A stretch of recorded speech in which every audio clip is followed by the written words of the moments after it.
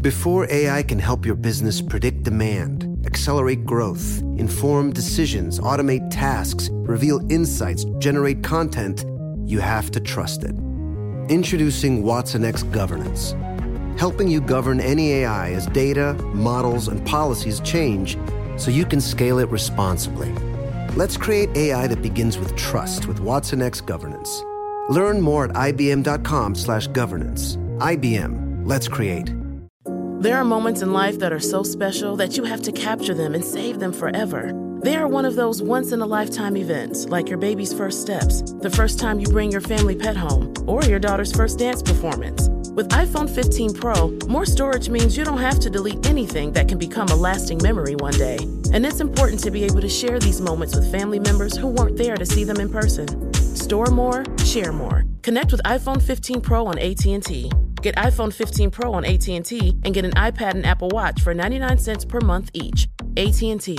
Connecting changes everything. Limited time offer. Requires 0% APR 36-month agreement on each. Well-qualified customers. Other terms and restrictions apply. See att.com/iPhone for details.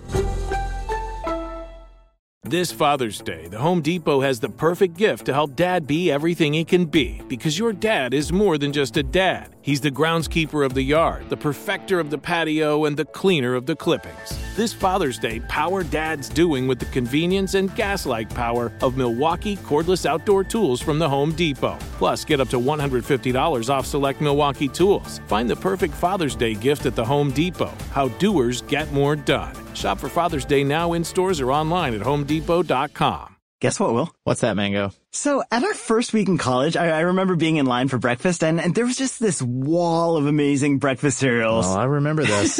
And we were, of course, away from our parents for the first time and being independent and responsible. And so I piled my bowl high with Lucky Charms. I mean, I think it was Lucky Charms, but whatever was the most nutritious cereal out there. I love that when you were finally free from the oversight of your parents, that was the first thing you did to express your freedom was get a big bowl of cereal. But yes, I do remember that big, awesome wall of cereal. Yeah, and the people we were with started making fun of me for eating a kid's cereal instead of muesli or whatever. And right then, the star basketball recruit, Elton Brand, walked up and got a bowl of the same thing.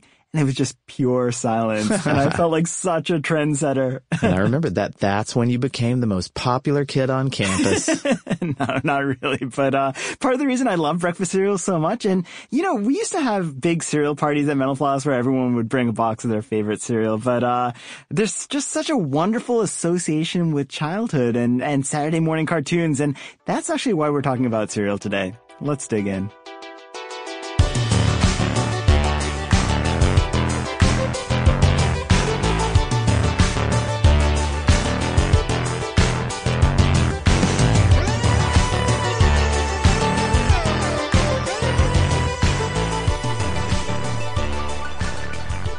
Hey there, podcast listeners. Welcome to Part-Time Genius. I'm Will Pearson, and as always, I'm joined by my good friend Mangesh Hattikudur.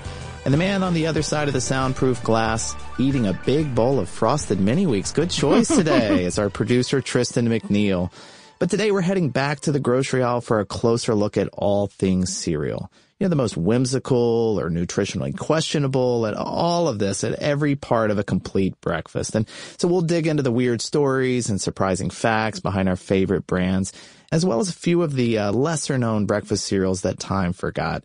Then a little bit later, we'll be joined by Gabe Fonseca. He's a TV writer, and he spent more than a decade collecting childhood nostalgia in the form of vintage cereal boxes. It's a fascinating collection. Yeah, and he's also the host of this really fun YouTube series called Cereal Time, which is the series on the subject of breakfast cereal. I mean, he's been doing it for a couple of years now, so I'm super excited to just hear how he got started. Yeah, well, Gabe's among the most devout of cereal enthusiasts, but he's definitely not alone in this. I mean, lots of people love cereals. And in the 150 plus years since it came onto the market, cold breakfast cereal has become a staple for millions of people around the world. And, Strangely, this love affair got its start in the late 19th century kind of as an accident. It was this invention of fundamentalist Christians who were seeking to promote a healthy, sin-free lifestyle. And much of this is, stories that people have heard, but it's still pretty interesting. The bland foods, as you know, like toasted corn and oats, where they were thought to help suppress sexual urges and prevent arousal. Mm-hmm. And so this thinking led to the creation of a few notable foods, including graham crackers, of course. But the one that really caught on with the public was cereal. So Dr. John Harvey Kellogg, the superintendent of a sanitarium in Battle Creek, Michigan, and his younger brother, they stumbled upon the recipe for what would ultimately become cornflakes. After allowing some of the cooked wheat to sit out for too long, the Kellogg's returned to find the wheat had gone stale. But rather than toss it out, as you might think they would, they decided to roll it out into thin flakes and then toast them. And the cornflakes were a big hit with their patients, so the Kellogg's decided to start marketing them to a broader public. Yeah, and as interesting as that early history is, it's pretty familiar by this point. So instead of going deep on sanitariums and grape nuts, we're going to focus mostly on the second act of the cereal story. That's the period from about 1950 to the early 90s when marketing to children really took off and sugary cereals really began flooding grocery store aisles. Well, before we dive into that colorful history, I thought we could take a quick look at the state of cereal today, just by the numbers. And it's amazing how far cereal has come from its early years as this niche product to the mammoth industry that it is now. So just looking at the U.S. market alone, the breakfast cereal industry now generates nearly $10 billion in annual revenue, and that's according to Mordor Intelligence. Did you say Mordor Intelligence? I did, yeah. Feel like a hobbit. Well, it's kind of a jarring name if you're a Lord of the Rings fan, but it's just a coincidence, unfortunately. But, like I was saying, Americans lead the world in cereal consumption. It ranks fourth on the list of the top 10 packaged goods sold in the U.S., and 92% of American households buy a box of cereal at least once a year. And we're not the only ones who love it. Canada, the UK, Australia, they all have cereal markets that rival the size of our own. And in recent years, cereal has also gained in places like China and India and Brazil. In fact, the breakfast cereal marketing industry rakes in about $35 billion in revenue each year from the foreign markets. So when I took my kids to India last year, I remember waking up jet lagged the first day. And they were already up watching cartoons and were wired on a bowl of Chocos. Nice. Like, we didn't have Chocos when I was a kid. In all my years of going to India, though, we never ate breakfast cereals and we never ate in front of the TV. So it was almost jarring to see this American experience transplanted to India. But, sugar and grain is obviously this winning combination. Mm-hmm. But I have seen a few reports about sagging sales as more and more people opt for, either easier or healthier breakfast options. So Pop-Tarts or avocado toast or, maybe a quick trip to the drive-thru on the way to work. And, and of course, there's this growing segment of the population that just doesn't eat breakfast, period. So when you were listing those easier and healthier options and you said Pop-Tarts, which one of I'm guessing that's the easier option there, but they are delicious. Well, as big as the cereal industry is today, there's no question that it used to be bigger. So according to NPR, cereal consumption peaked right around 1996, I guess it was, and has steadily gone downhill ever since, generally by a full percentage point each year. And while the stuff you mentioned has definitely played a part in that decline, it's really due to a combination of factors. For example, back in 1990, lawmakers passed the Nutrition and Labeling Education Act, and that made it mandatory for all products to include the now commonplace list of nutrition facts on the packaging. And this made it easier than ever for consumers to see the nutritional value or lack thereof, I guess. And they could look at this on all of their cereals now at this point. And as more people became educated about just how much sugar and carbs they were eating or feeding to their kids, they started to think twice before tossing a box in the cart whenever they were at the grocery store. So I looked into just how sugary cereal can be, and it's insane. Like, the whole cereal industry uses around 816 million pounds of sugar in its products every year. Wow. And apparently most of that's going into Honey Smacks. If for some reason you don't know out there, that's the one with the cool frog wearing the backwards baseball cap on the box. I thought you were talking to me for a second. I was like, I know Honey Smacks, Mango. Come on. Well, Honey Smacks is consistently ranked the worst cereal for your health because it has less than 2 grams of fiber per serving, and its ingredients break down to almost 60% sugar. It's tasty. But according to the Environmental Working Group, there's more sugar in 1 cup serving of Honey Smacks than there is in a Hostess Twinkie. No way. Isn't that amazing? I know that it's sweet, obviously, and I knew it wasn't good for you, but honestly, like the taste of Honey Smacks, I wouldn't have guessed it was the most sugary cereal, but it kind of makes my teeth hurt just thinking about that. But you know, that sugar to fiber ratio might make us cringe, but there's one particular cereal eating demographic that you're not going to hear complaining about this, and that's kids, or at least my kids. Yeah, my kids too. Actually, do you remember, there was this great Calvin and Hobbes where Calvin's eating his favorite cereal. I think it's something like, chocolate frosted sugar bombs. And he gives Hobbes a try, and Hobbes just starts shaking, gagging from the sweetness. And Calvin says, actually, they're kind of bland until you scoop some sugar on them. Right. But what I find really interesting is how deeply ingrained the fondness for breakfast cereal is in so many people, and how so much of that seems rooted in their childhood. Yeah, I mean, I'd say for most adult cereal eaters, it's a big part of the allure. I mean, it's what you were saying about your kids. There's these, memories of watching Saturday morning cartoons with a big bowl of Cap'n Crunch in your hand, or maybe indulging in a late night fix of Lucky Charms sitting in your college dorm room. I don't know who you're talking about. Right.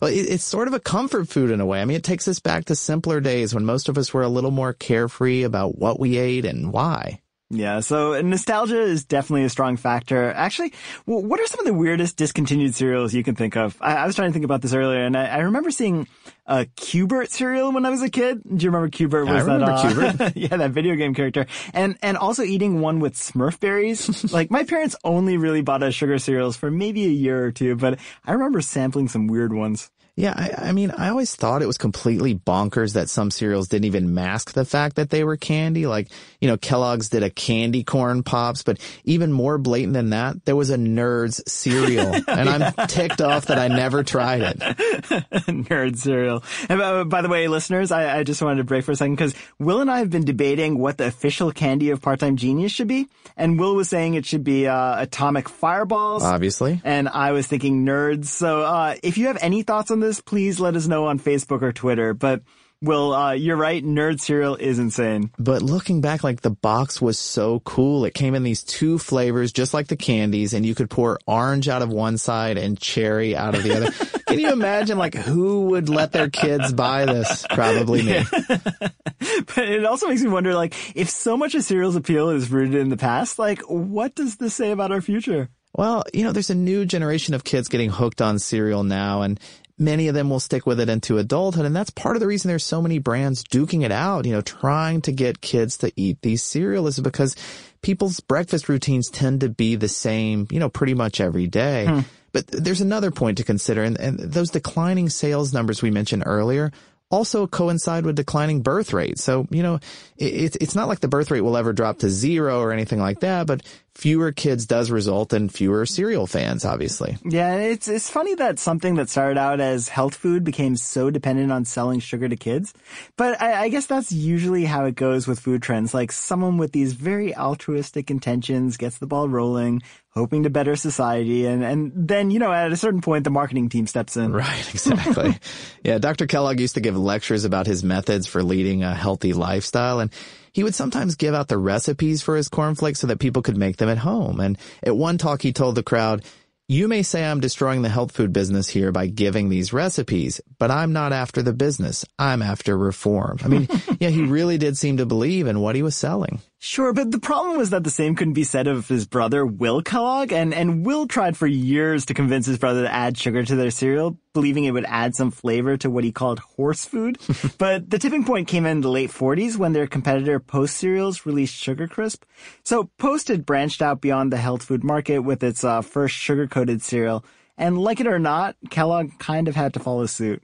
Yeah, but it's really post-World War II that the industry started to focus on marketing directly to kids. I mean, companies had dabbled with these ads before, including Kellogg's use of Snap, Crackle, and Pop as the characters for Rice Krispies, and that marketing began in the 1930s.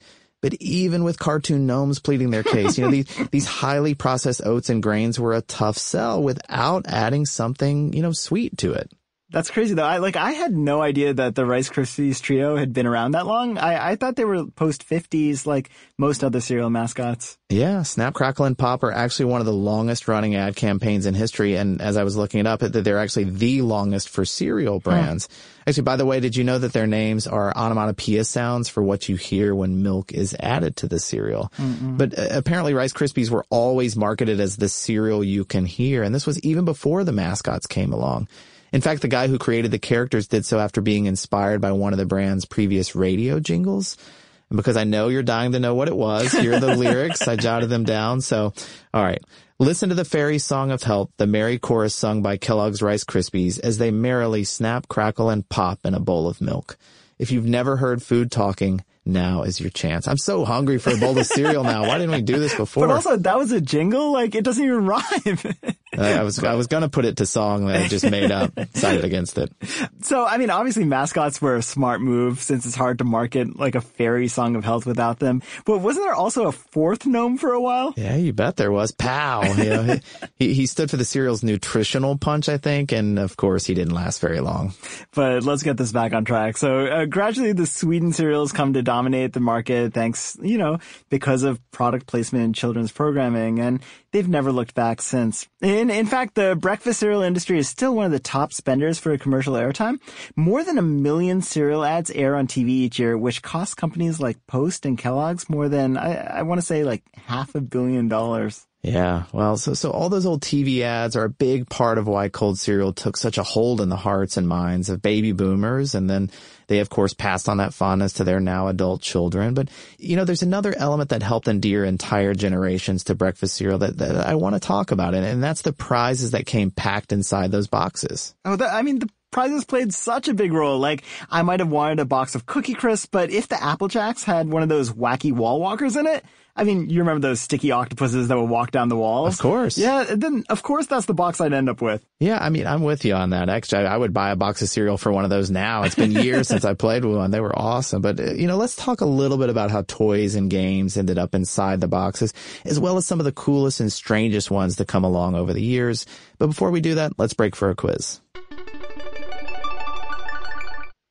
Diamonds Direct has done it again. This month only, get ready for an offer you can't resist. Buy a natural diamond engagement ring of 1 carat plus and receive a free natural 1 carat diamond tennis bracelet valued at $2,000. That's right, a stunning diamond tennis bracelet at no extra cost. Imagine giving her the ring of her dreams and her wedding gift all at once. So hurry into Diamonds Direct. Your chance to get a free tennis bracelet will not last long. Details at diamondsdirect.com.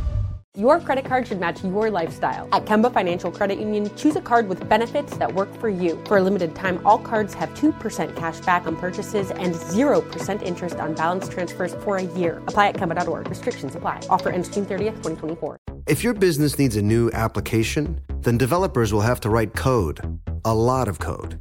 If an application needs to be modernized, then you'll need time, resources, and caffeine. If that sounds daunting, then you need Watson X Code Assistant. AI designed to multiply developer productivity so you can generate code quickly. Let's create a more modern foundation for business with Watson X Code Assistant. Learn more at ibm.com/code assistant. IBM. Let's create. Today we've got Gabe Fonseca on the program. Now, Gabe's an accomplished TV writer, but he's also got the best unboxing series on YouTube. It's called Cereal Time TV, and this is where he unboxes and reviews incredible breakfast cereals. Welcome to Part-Time Genius, Gabe. Thanks for having me. I'm a fan of the podcast, so I'm honored to be on the show. Thank you so much. Now, I know you're out in Los Angeles. Mangesh is actually on vacation today. He's out on your coast in Portland, so he sends his best, but I hope you're still willing to chat with me today.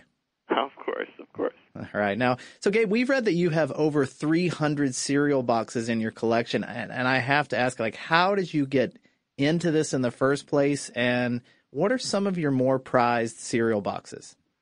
I've always been a collector, and I think at one point I saw old Spider-Man cereal. I think that was my first box. It was from 1995, that cereal, and I saw it on eBay when I was just browsing, and I was like, oh, that'd be cool to have on my bookshelf. And I bought it, and then I was like, well, what are some other ones that I remember from back in the day? And then it kind of just turned into this black hole on eBay where I just was scouring and finding old cereals that brought back these nostalgic memories to me. Wow. Now, I think I've read that you've tried some like 30-year-old cereals. Is this right? Yeah. When I first started this unboxing channel on YouTube, and I started it because I started to run out of room of just having these unopened cereal boxes on my shelf, and it was like, this is just taking up space, and this is kind of silly. I could just flatten them out. So I decided, for posterity, let's just record myself opening these boxes and recording what the cereal looks like and documenting it, so I'll have it, for posterity. And I never thought I was going to try them, and then I'd open some boxes and I'd be like, let me just see if it holds up. I think the oldest one I might have tried was a Grin, Smiles, Giggles, and Laughs cereal, which was from the 70s, I believe. Oh, and it was pretty gross, I'm guessing. Oh, man, they're terrible. They just don't, it tastes mostly like, it tastes like the plastic in a way. It tastes very toxic-y and disgusting. But I definitely do not recommend it. Oh, I can't imagine. Now, in terms of cereals, are there any that you wish you could have tasted if you could go back in time? Yeah, absolutely. There's one from before my time in the 70s called Sir Grapefellow. It was actually, they released Sir Grapefellow and Baron von Redberry. They were General Mills cereals, and the Sir Grapefellow one tasted like, grape cereal or grape Kool-Aid, I imagine. I never actually got to try it, but I'm a sucker for grape-flavored things, and even though I got Nerd cereal, which came out in the 80s, which I got to try back then, it just wasn't the same. It wasn't that great grape flavor. It wasn't a great cereal. And Sir Grapefellow just is like, I look at the ad campaigns I see on YouTube, and I'm just like, this was like, this is great. I really wish I was alive for this one. I could try that one. Yeah. Now, how about any boxes you'd love to add to your collection but haven't been able to get a hold of? For me, I kind of, at this point, I feel like I'm at peace and I've kind of completed my collection and kind of everything I want. There is one really random cereal from General Mills in the 90s. It was called Buñuelitos, and I remember it. It was on shelves for a limited time, and I just can't find a box of that anywhere. And that's probably like the last, my great, white whale that I'm trying to obtain still. I don't know, Gabe. I'm hearing in your voice that maybe you're not quite at peace yet until you find that. So if any of our listeners out there know how to get a hold of some, did you say Buñuelitos? Yes, yeah. All right, we'll see what we can do for you. So there'll be a free Part-Time Genius T-shirt on the line for these people. But before we let you go, Mango did leave me a quiz titled The Most Important Meal Quiz of the Day. So I'm going to ask you a few questions, a few obscure cereal questions, and all you got to do is answer them. How's that sound? All right, I'll give it my best. All right, question number 1. According to a 1956 Confidential magazine report, what breakfast cereal was supposedly responsible for Frank Sinatra's success with women? It's got to be Wheaties. It is Wheaties, yeah. The article claimed that Sinatra could thank Wheaties for his reputation as the, quote, Tarzan of the boudoir. So, yes, congratulations there. All right, 1 for 1. Question number 2. Before a certain tiger became spokes animal for this breakfast cereal, he had to beat out 3 other contenders: Elmo the elephant, Newt the gnu, and Katie the kangaroo. What cereal are we talking about? Frosted Flakes. That's right, it's Frosted Flakes. Now, Katie actually appeared on boxes in the 1950s before Tony the Tiger started outselling her. All right, here we go. Question number 3. What popular breakfast cereal created by John Harvey Kellogg was eaten aboard the Apollo 11? Kellogg cereal aboard the Apollo 11. Rice Krispies? It's a pretty good guess. It was actually Kellogg's Corn Flakes, and so the cereal was mixed up with fruit and formed into cubes since eating it with milk was impossible without gravity. All right, 2 for 3. The last question here, the big prize, is on the line. While Saddam Hussein loved Raisin Bran and requested it for breakfast in prison, he detested this cereal. Oh, I actually read the article about that. Fruit Loops. Yes, it is Fruit Loops. And according to U.S. soldiers, one of the few times he actually looked defeated in prison was when a bowl of the fruity cereal was brought to him. But so congratulations. You got 3 out of 4, which qualifies you for our top prize, which is a note to your mom or your boss singing your praises. So, Gabe, congratulations, and thanks so much for joining us on Part-Time Genius. Well, thanks for having me, Will. It's great. Thank you very much. Diamonds Direct has done it again. This month only, get ready for an offer you can't resist. Buy a natural diamond engagement ring of 1 carat plus and receive a free natural 1 carat diamond tennis bracelet valued at $2,000. That's right, a stunning diamond tennis bracelet at no extra cost. Imagine giving her the ring of her dreams and her wedding gift all at once. So hurry into Diamonds Direct. Your chance to get a free tennis bracelet will not last long. Details at diamondsdirect.com. Your credit card should match your lifestyle. At Kemba Financial Credit Union, choose a card with benefits that work for you. For a limited time, all cards have 2% cash back on purchases and 0% interest on balance transfers for a year. Apply at Kemba.org. Restrictions apply. Offer ends June 30th, 2024. Before AI can help your business predict demand, accelerate growth, inform decisions, automate tasks, reveal insights, generate content, you have to trust it.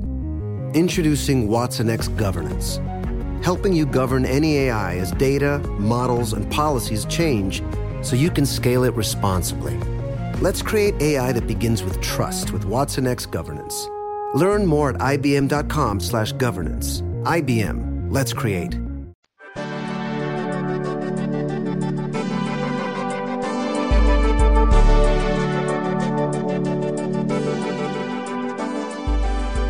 You're listening to Part-Time Genius, and we're talking about the heyday of breakfast cereal. You know, when kids became the target market and nutrition kind of took a backseat to things like marshmallows and prizes. And, you know, speaking of cereal box prizes, you know, those were another way that Kellogg's tried to attract kids to cereal in the pre-sugar days. And in 1943, the company started putting pin-back buttons inside boxes of their Pep cereal. So they started with a series of 36 pins that featured World War II squadron insignia from the U.S. military, and this was before switching over to fictional heroes like comic book characters. Mm-hmm. Yeah, so those are some of the earliest in-box prizes we know about. But if we're talking buttons, my favorites are the Urkel for President campaign buttons they were giving out during the Clinton-Bush senior campaign. Do you remember those? Are you talking Steve Urkel, like from Family Matters? I can't say I remember him running for president, but what cereal was that? Urkelos. Of course. It was one of those short-lived novelty cereals that crops up for a few months and then disappears. Like, basically, it was a sweeter version of Cheerios, but wackier with banana and strawberry flavors. But obviously, we're getting ahead of ourselves with all these in-the-box buttons because Kellogg's actually got into the prize game long before that. In the earlier days, the prizes, or premiums as they're called in the industry, weren't in the box at all. And as far as we know, the first prize used to market cereal was this 1909 children's book. It was called the Funny Jungleland Moving Pictures book, and it was given to customers who bought 2 boxes of Kellogg's Corn Flakes at their participating grocery stores. After a couple years, of course, Kellogg's decided to stop handing out the books on location and instead offered them as mail-in offer. And within 4 years, the company had distributed 2.5 million copies of the book. Wow. Isn't that insane? Like, it was obviously a hit with customers, so Kellogg's kept releasing new editions, and they kept going on with Jungleland books all the way up until 1937. I mean, I guess that's pretty cool, but I have to say I was never a fan of those mail-in prizes. I mean, I was all about the instant gratification. You don't want to dig in there, like get elbow deep in some Cocoa Puffs or something and then just be able to like fish around and find that cellophane bag. Yeah, and then you got to eat the cereal dust off your arm. But right. Those were definitely the days. But I never really minded the mail-ins. Like, I think it was partly the joy of receiving any kind of mail as a kid. The fact that anyone was sending me anything was exciting enough, even if I had to save up like a bunch of box tops and wait 6 to 8 weeks to make it happen. Though that was mostly dying out by the time we were kids. I only remember doing it a few times. But you know, the real reason the cereal industry stepped up its game and the prize game specifically in the 1950s is pretty interesting. And it's thanks to this invention of what was called the screw injection molding machine. And that's what made plastic prizes faster and cheaper to produce. And this wasn't the only time the inventor of injection molding, his name was James Watson Henry, would lend a hand to cereal prizes. So in the 1970s, Henry's developed the first gas-assisted injection molding process. And this is what made it possible to produce these finely detailed, hollow plastic objects. You know, the ones that environmental groups love so much. Mm-hmm. And this cut cost even more and paved the way to a golden age of these in-box cereal prizes. That explains why so many of the cool prizes I found were from the 60s and 70s. And of course, I'd be remiss if we didn't mention the Bosun's whistle that came inside the box of Cap'n Crunch in the early 70s. Well, if we're talking about things we'd be remiss not mentioning about Cap'n Crunch, what about Jean Lafitte, which was Captain Crunch's stinky barefooted rival. But anyway, go on with your whistle story. Well, obviously the whistle is this like really high-pitched little whistle, and the bosun's whistle was one that was historically used on naval ships when commanders needed to pass orders to the crew, but couldn't be heard because of the waves or weather or whatever. And these days it's mostly used in naval ceremonies, but in Captain Crunch's case, it turned out that when you covered one of the whistle's holes in blue, it produced this frequency of 2600 hertz, which was the exact tone AT&T used to control its long-distance lines. And basically this legendary hacker, John Thomas Draper, who was also known as Captain Crunch or Crunchman, he learned that he could use one of the whistles to hack the phone system and get free long-distance calls. I love that they figured that out. I mean, it's why that old hacking magazine was actually called 2600, and then why Steve Jobs and Steve Wozniak even tracked down the whistle and built a box that replicated the frequency to try and prank call the Pope. I love that. I also love that they pretended to be Henry Kissinger, and it almost got there until this like suspicious bishop caught on. And then the Pope didn't get on the line. Oh, those pesky bishops. While injection molding allowed for all kinds of awesome plastic toys, some of the funniest ones I came across were actually even like metal, or some of them even paper. So like in 1954, Wheaties gave away these miniature state license plates, and they were made of solid steel. And you got one in each box, but you could also buy them in 4 sets of 12 by mailing in a box top and a quarter, a whopping quarter. And the only hitch to this was that Alaska and Hawaii had not yet become states, so there were actually only 48 plates in all. Oh man. So do you think people were like pissed when those 2 states got statehood a few years later and suddenly their collections were incomplete? Well, actually, Post Cereals did release a set of the full 50 later on, but apparently Wheaties still gets letters about the original campaign to this day. So maybe there's still a few determined fans out there just pestering them about their missing plates or something. I hope so. But one of the most unique prizes I read about was this paper prize. It was a deed to 1 inch of land in the Yukon. Wait, are you serious? So like a cereal company was giving away land by the inch? Yeah, it's a great idea, right? So Quaker Oats sponsored a show in the 50s called Sergeant Preston of the Yukon. You remember Sergeant Preston of the Yukon? Right. And this was their way of linking the show to the product. And full disclosure, this was a mail-in prize, but this one was totally worth the wait. So for just a single box top, kids would receive a deed for 1 square inch of the 19 acres of Yukon territory that Quaker had purchased. And they'd actually purchased this from the Canadian government for $1,000. The promotion was this massive success, and Quaker actually sent out more than 21 million deeds in just a few weeks. No way. Yeah, and then lots of people would write the company or even the Canadian government from time to time to check in on their property, but sadly, the reply was not good news. Apparently, none of the deed holders were actually landowners because the individual deeds were never formally registered after the recipients signed them. Oh, it's devastating. I know, and in the end, Canada repossessed all the land in 1965. Due to non-payment of, get this, $37.20 in property taxes. That's ridiculous. I know. I mean, it also reminds me of the time during the 80s when General Mills started giving out actual $1 bills as prizes in boxes of Cheerios. It just sounds kind of like lazy. Like, let's just put $1 in there. Except in this case, the prize was actually worth something. Yeah, and it's way better than the promotion Cheerios offered in the 50s when they gave away color reproductions of Confederate money and an album to keep them in. Oh, that's so strange. I think I'd rather have the phony deed than have it. But we sort of transitioned into these more lackluster, I don't know, dare I say, like crappy prizes. But honestly, at least they're still prizes. And much like cereal sales, cereal premiums seem to be on the decline these days. Yeah, so I noticed the last time I was in cereal aisles, there seemed to be fewer boxes advertising physical prizes, but there were a bunch of boxes offering some kind of digital prize, like access to an online video game, and I guess cereal premiums changed to reflect the times, and most kids these days would prefer some type of like instant online entertainment over a plastic figure, but I also read a report from the Center for Science in the Public Interest, and it determined that it was far cheaper to make an online game than to produce a traditional plastic premium. And that definitely figures into the decision to scale back the physical prizes. Yeah, I think you're right. And not to mention that there have been a few safety scares that led to recalls on millions and millions of these plastic prizes that were deemed choking hazards. Mm-hmm. And that's actually the reason prizes were moved from the inside of the cereal bag itself to between the bag and the box lining. This happened in the early 90s as, cereal companies saw that this was kind of a risk or a great risk if kids accidentally started gobbling up these prizes. It's funny because Cracker Jack went through like a similar adjustment with the prizes inside their boxes, and concerns about safety and rising cost of production nixed anything but paper prizes, whereas they used to have really cool stuff in there like decoder rings and tin soldiers mixed in. And since Cracker Jack was the first food to actually offer box prizes way back in 1912, it kind of seems fitting that cereal premiums would follow suit. Yeah, I mean, that's true, but all's not lost for these in-the-box cereal prizes. I mean, there's still some physical knickknacks sprinkled in there, but most of these are just tie-in with usually like big media events or maybe movie releases. You know, the new Star Wars movie had some of these accompany that. And besides, there's another cereal philosophy that suggests it's what's on the outside of the box that matters, not the inside. Okay, Mango, so we've covered the actual cereal as well as the cool prizes that you find inside the bag or just outside it.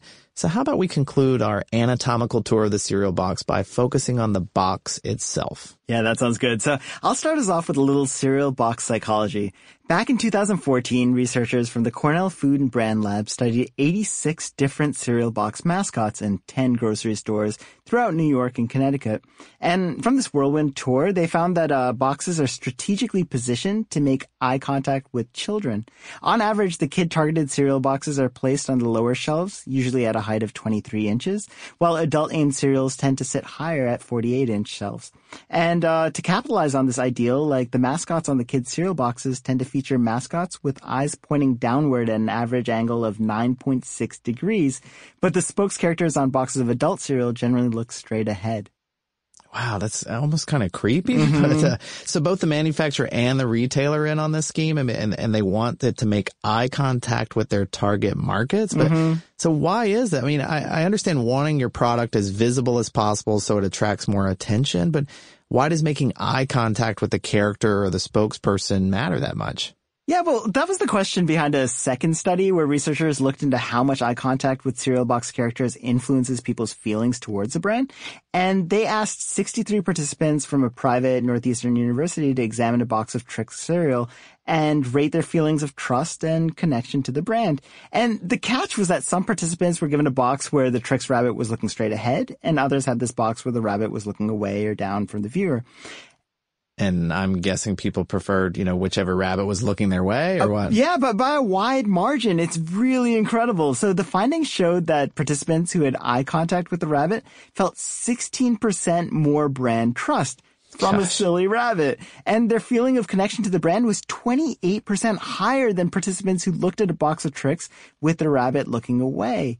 And not only that, but participants who made eye contact with the rabbit actually said they enjoyed the cereal more compared with another cereal that lacked eye contact component. No way. I mean, that's so creepy. Like, it's also nuts that looking at a picture of a cartoon rabbit in the eyes can generate so much goodwill and actually cause us to buy the product. And the fact that they chose this crazy rabbit that it works is just baffling.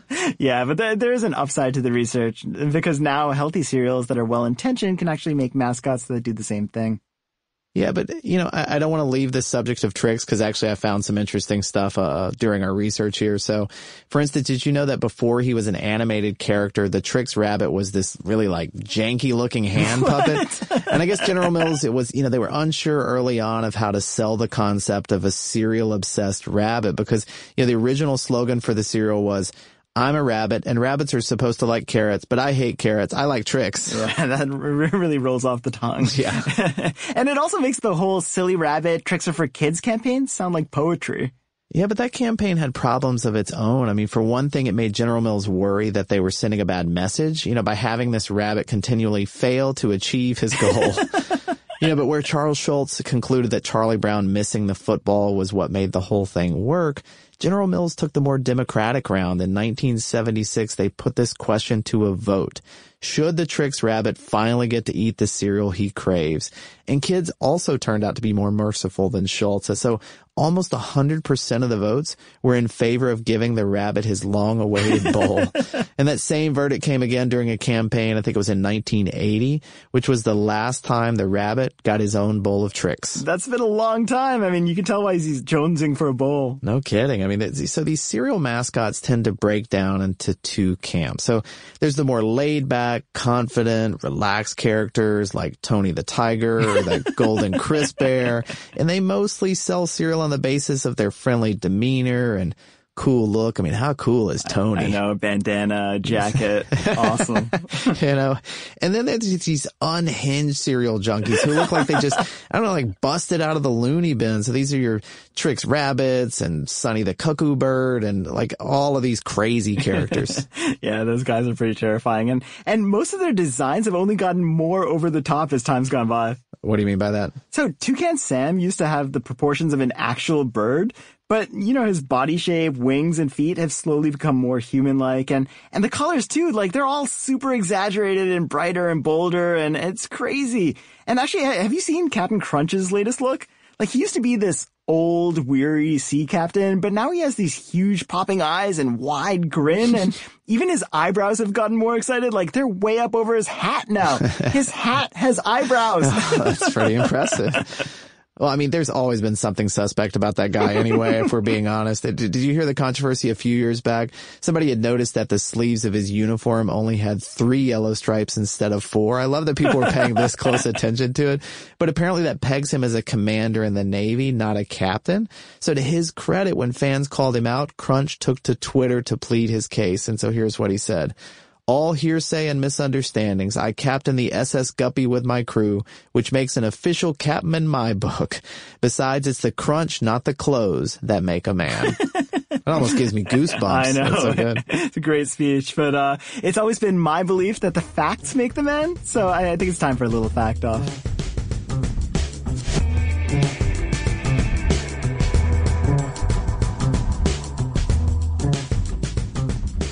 All right, let's do it. I'll go first here. So, all right. So speaking of Captain Crunch, did you know that in 2009, a woman in California filed a class action suit against the maker of Captain Crunch's Crunch Berries? And she did this because she said for 4 long years, she'd been eating these Crunch Berries and thinking they were real fruit. I mean, you know, you've got strawberries and blueberries, raspberries, and of course, crunch berries. But of course, the judge in Sacramento did not see it her way and quickly dismissed the suit. So according to one study commissioned by Kellogg, more than 10% of Americans had tried eating cereal with orange juice or coffee instead of milk.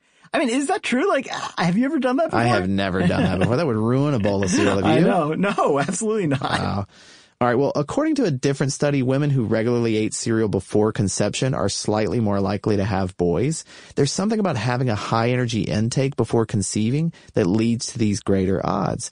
And the food that seemed to increase the odds the most was cereal. That's crazy. So you're an oatmeal eater, right, Will? I mean, sometimes, yeah. Yeah, well, did you know that the, quote, strawberries and peaches in Quaker Instant Oatmeal are actually dehydrated apples? I didn't know that. And the blueberries are dehydrated figs. And for Quaker's sake, I hope that the Crunch Berry lady doesn't find out. But at least they're real fruits. That's true. They're real fruits, yeah, unlike the Crunch Berries. So, well, as kids, we always heard that we should eat a good breakfast anytime we need to do anything important that day. And studies do back that up, often showing that breakfast eaters will perform about 10% better on memory tests than those who skipped. But it also appears that eating not just breakfast, but specifically cereal leads to a better mood. So according to research from Bristol University, there are long-term effects of eating cereal for breakfast, and their findings, quote, people feel better. Cereals boosted their mood. So, I mean, that's just the kind of support we needed as cereal eaters. And what a happy way to end this episode. I'm going to let you take home the trophy this week. And listeners, if there are any great cereal facts we forgot, please let us know. You can always write us at parttimegenius@howstuffworks.com or call us on our 24/7 fact hotline, 1-844-PT-GENIUS. You know we love hearing from you. Well, and don't forget to join us again next week when we publish episodes asking the questions, how big is the U.S. military and what are the worst jobs in the world, including a peek into the important world of whale snot collecting. That's going to be pretty interesting. Are you sure that's right, Mango? Yeah, that's right. All right. Well, that's it for today's episode. Thanks for listening.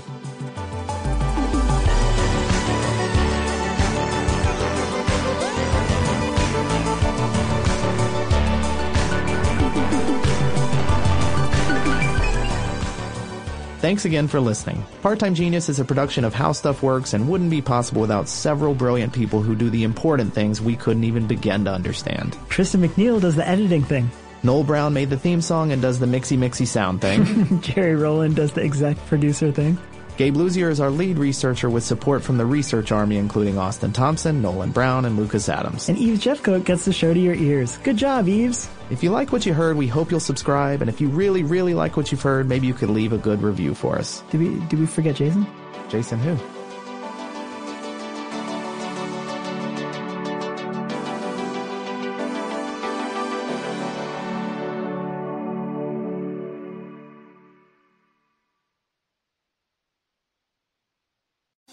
Diamonds Direct has done it again. This month only, get ready for an offer you can't resist. Buy a natural diamond engagement ring of 1 carat plus and receive a free natural 1 carat diamond tennis bracelet valued at $2,000. That's right, a stunning diamond tennis bracelet at no extra cost. Imagine giving her the ring of her dreams and her wedding gift all at once. So hurry into Diamonds Direct. Your chance to get a free tennis bracelet will not last long. Details at diamondsdirect.com. Your credit card should match your lifestyle. At Kemba Financial Credit Union, choose a card with benefits that work for you. For a limited time, all cards have 2% cash back on purchases and 0% interest on balance transfers for a year. Apply at Kemba.org. Restrictions apply. Offer ends June 30th, 2024. Your new home journey starts at Fisher Homes, where everything is red, white, and new. Explore exclusive summer savings and start your journey by selecting your ideal home site and your dream community. Choose from a variety of expertly designed floor plans and bring your style to life at the Lifestyle Design Center. Are you looking for a quick move-in ready home instead? Fisher Homes has options for those too. Fill out a form to connect with a new home advisor at fisherhomes.com to get started today before the sun sets on summer savings.